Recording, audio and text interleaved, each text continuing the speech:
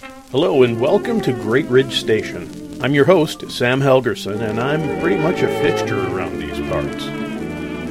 Thanks for stopping in on your way through. Season 2, Episode 1. Well, hi, you made it back, and so did I. We had some family complications over the past couple of months, so my off-season didn't really go as planned.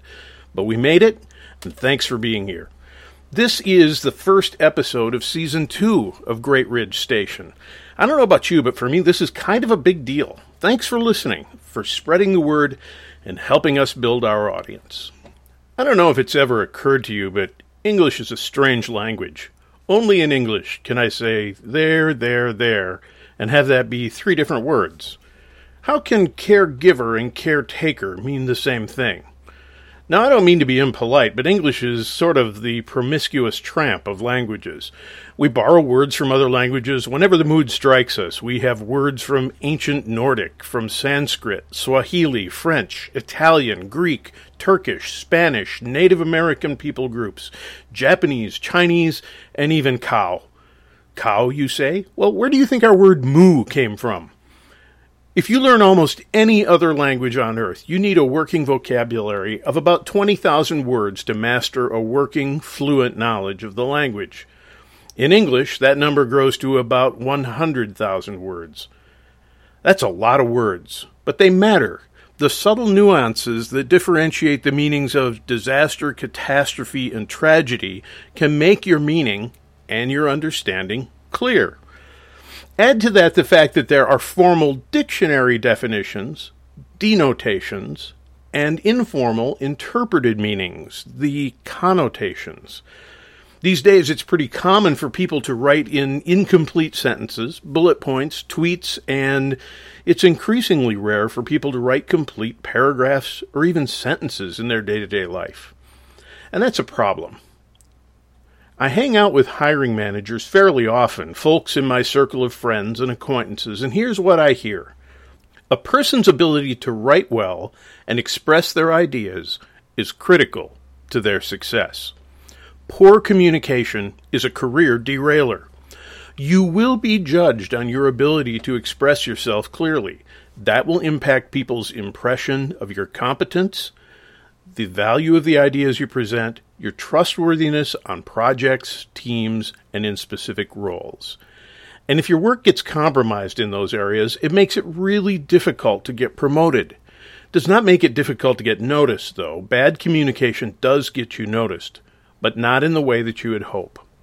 You can make yourself the first person they think of when they consider who to skip over for the next opportunity. Yes, bad writing skills can stall your career, but worse than that, bad writing skills can also stop your career from taking off.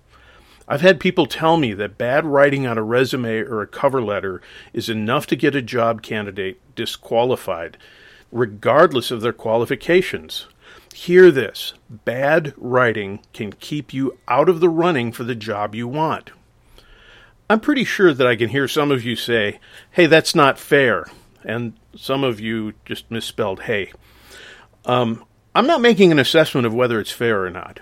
In fact, you may be able to make the argument that it is not fair, and that it simply serves to support existing hegemonic social structures. That's not the point. That's not fair will not get your resume looked at. It won't get you the promotion you want, and I want to help you deal with the way things are and the potential of organizational leaders to filter applicants who struggle in that area. This is just one piece of that puzzle. So back in Season 1, I mentioned John Taylor Gatto. I heard an interview with him on NPR a long time back, and some of his ideas really hooked me. John Taylor Gatto was an author, teacher, and educational activist who was a bit of a rebel in the field of education. He passed away in October of 2018. He pointed out the 2 kinds of literacy. The first is passive literacy, and it encompasses everything we think of when we hear the word literacy. Can a person read? But the other half of Gatto's theory was active literacy. Not input, the way we normally think of literacy, but output, taking what you know and being able to communicate it to others meaningfully. I'm not talking about an academic exercise here. I'm talking about real-life things that you need to be able to do as a leader. Think about it. You're going to have to create policies that are clear and useful.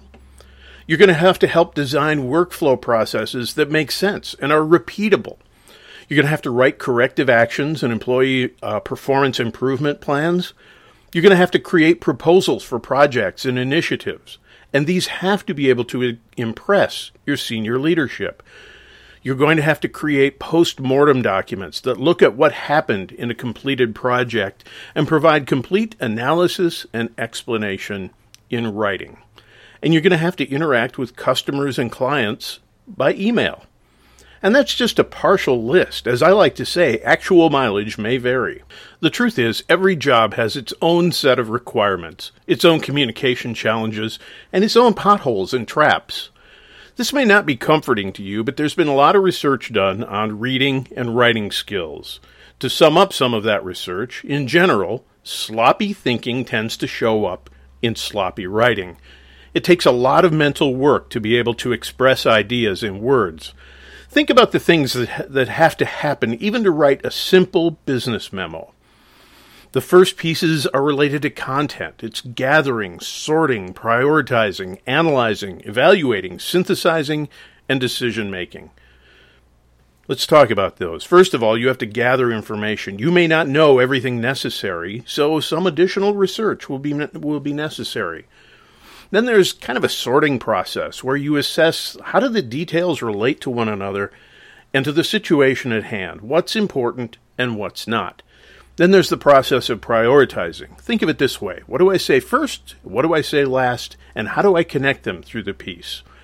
See, there's also an analytical process where I try to break the information down and understand how it connects to everything around it. And then there's evaluation, where I have to look at the information and determine whether it has value or not. That's very contextual, of course. Does it have value to the situation at hand? For instance, the fact that Israel's space agency recently crashed a lander on the moon may be fascinating information, but it's not relevant to this podcast, so I'm not going to mention it. Synthesizing connects the situation at hand to what we already know and seeks to create a deeper understanding by connecting information that otherwise might never find their ways together. Finally, there's decision-making. One way or another, everything you write represents a decision about what should be there and what should not. But it also represents the bottom-line analysis of the situation and maybe even a decision on actions to be taken.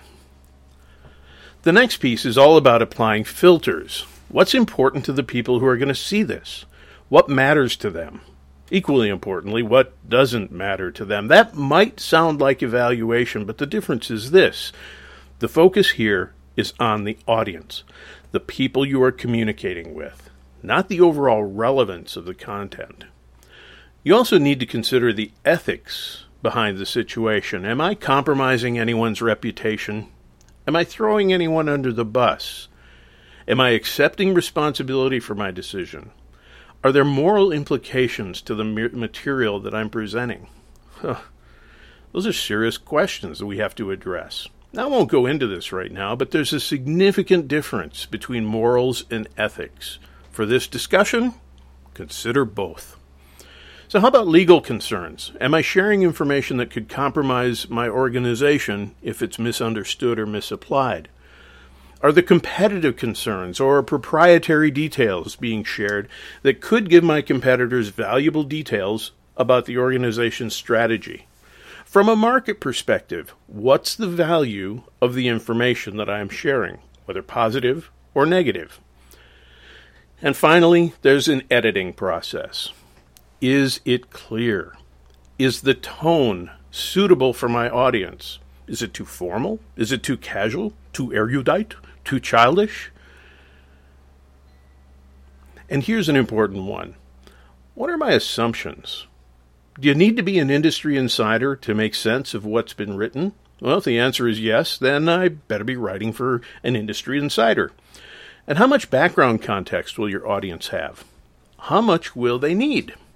Most readers will not have the details about your organization, your project management processes or structure, or your product and service placement in the marketplace. Your job is to communicate, not baffle. Don't settle for baffling them. And all of that because the research suggests that sloppy thinking results in bad writing. But that may not be your problem. Regardless of that, bad writing makes people think your thinking is sloppy. That's why bad communication is so often used as a filter for the hiring process. If all of the stuff I just gave you made your eyes glaze over, well, I may just be talking to you. These are essential skills for success as a leader. That may not be fair, but it's reality.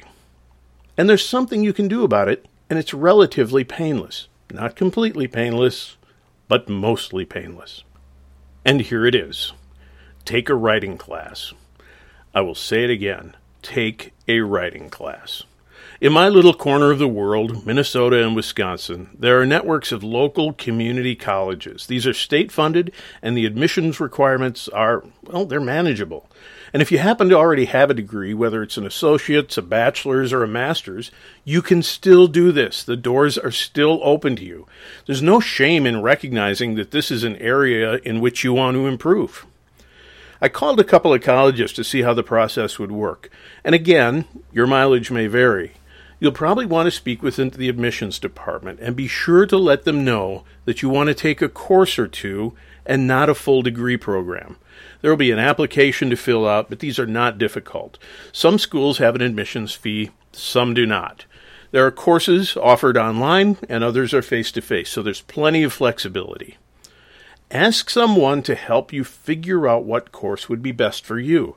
2 of the schools that I looked at offered business or workplace writing certificates. That's a bigger investment, but that could be a really good move for some leaders. Now, there's going to be some costs for tuition and books. Talk to your employer and see if there are any development funds available to foot the bill. If there's money available, good for you. If there's not, figure out how to take care of it yourself. It is an investment in your career, your life, and your future. So, go. Make it so. Now, I admit I am a bit of a word nerd, and I'm not trying to get you interested in what interests me. But I thought it was fair for you to know that the kinds of things that I'm hearing from leaders and from hiring managers. Why let a fixable weakness hold you back? This is really important to you. This can help to remove some of the roadblocks that are in your way. Learn to think clearly, learn to write clearly, and learn to have a positive impact on your field, your industry, and your discipline. So now go, take a writing class right now. Well, if you have questions related to the subject matter on Great Ridge Station, the best way to reach me is to tweet me at LJ Helgerson, #GRSQuestions. Thanks to all the folks I know who subscribed during Season 1. I appreciate your feedback and your words of encouragement. I take that seriously, and I will keep working hard to exceed your expectations. As always, keep encouraging your friends and colleagues to subscribe and take what you learned and put it into practice. Thanks for joining us at Great Ridge Station. All content is developed by Dr. Sam Helgerson with appropriate citations of outside sources. Our sound engineer is Brick Martin. All background and bumper media is in the public domain and retrieved from archive.org. The opening music is from Guy Lombardo, Down by the River. The closing music is from Annunzio Montavani, Skyscraper Fantasy. Limited opportunities are available for supporting sponsorships. Contact information is available on our show page. I'm already looking forward to your next visit to Great Ridge Station. Bye-bye.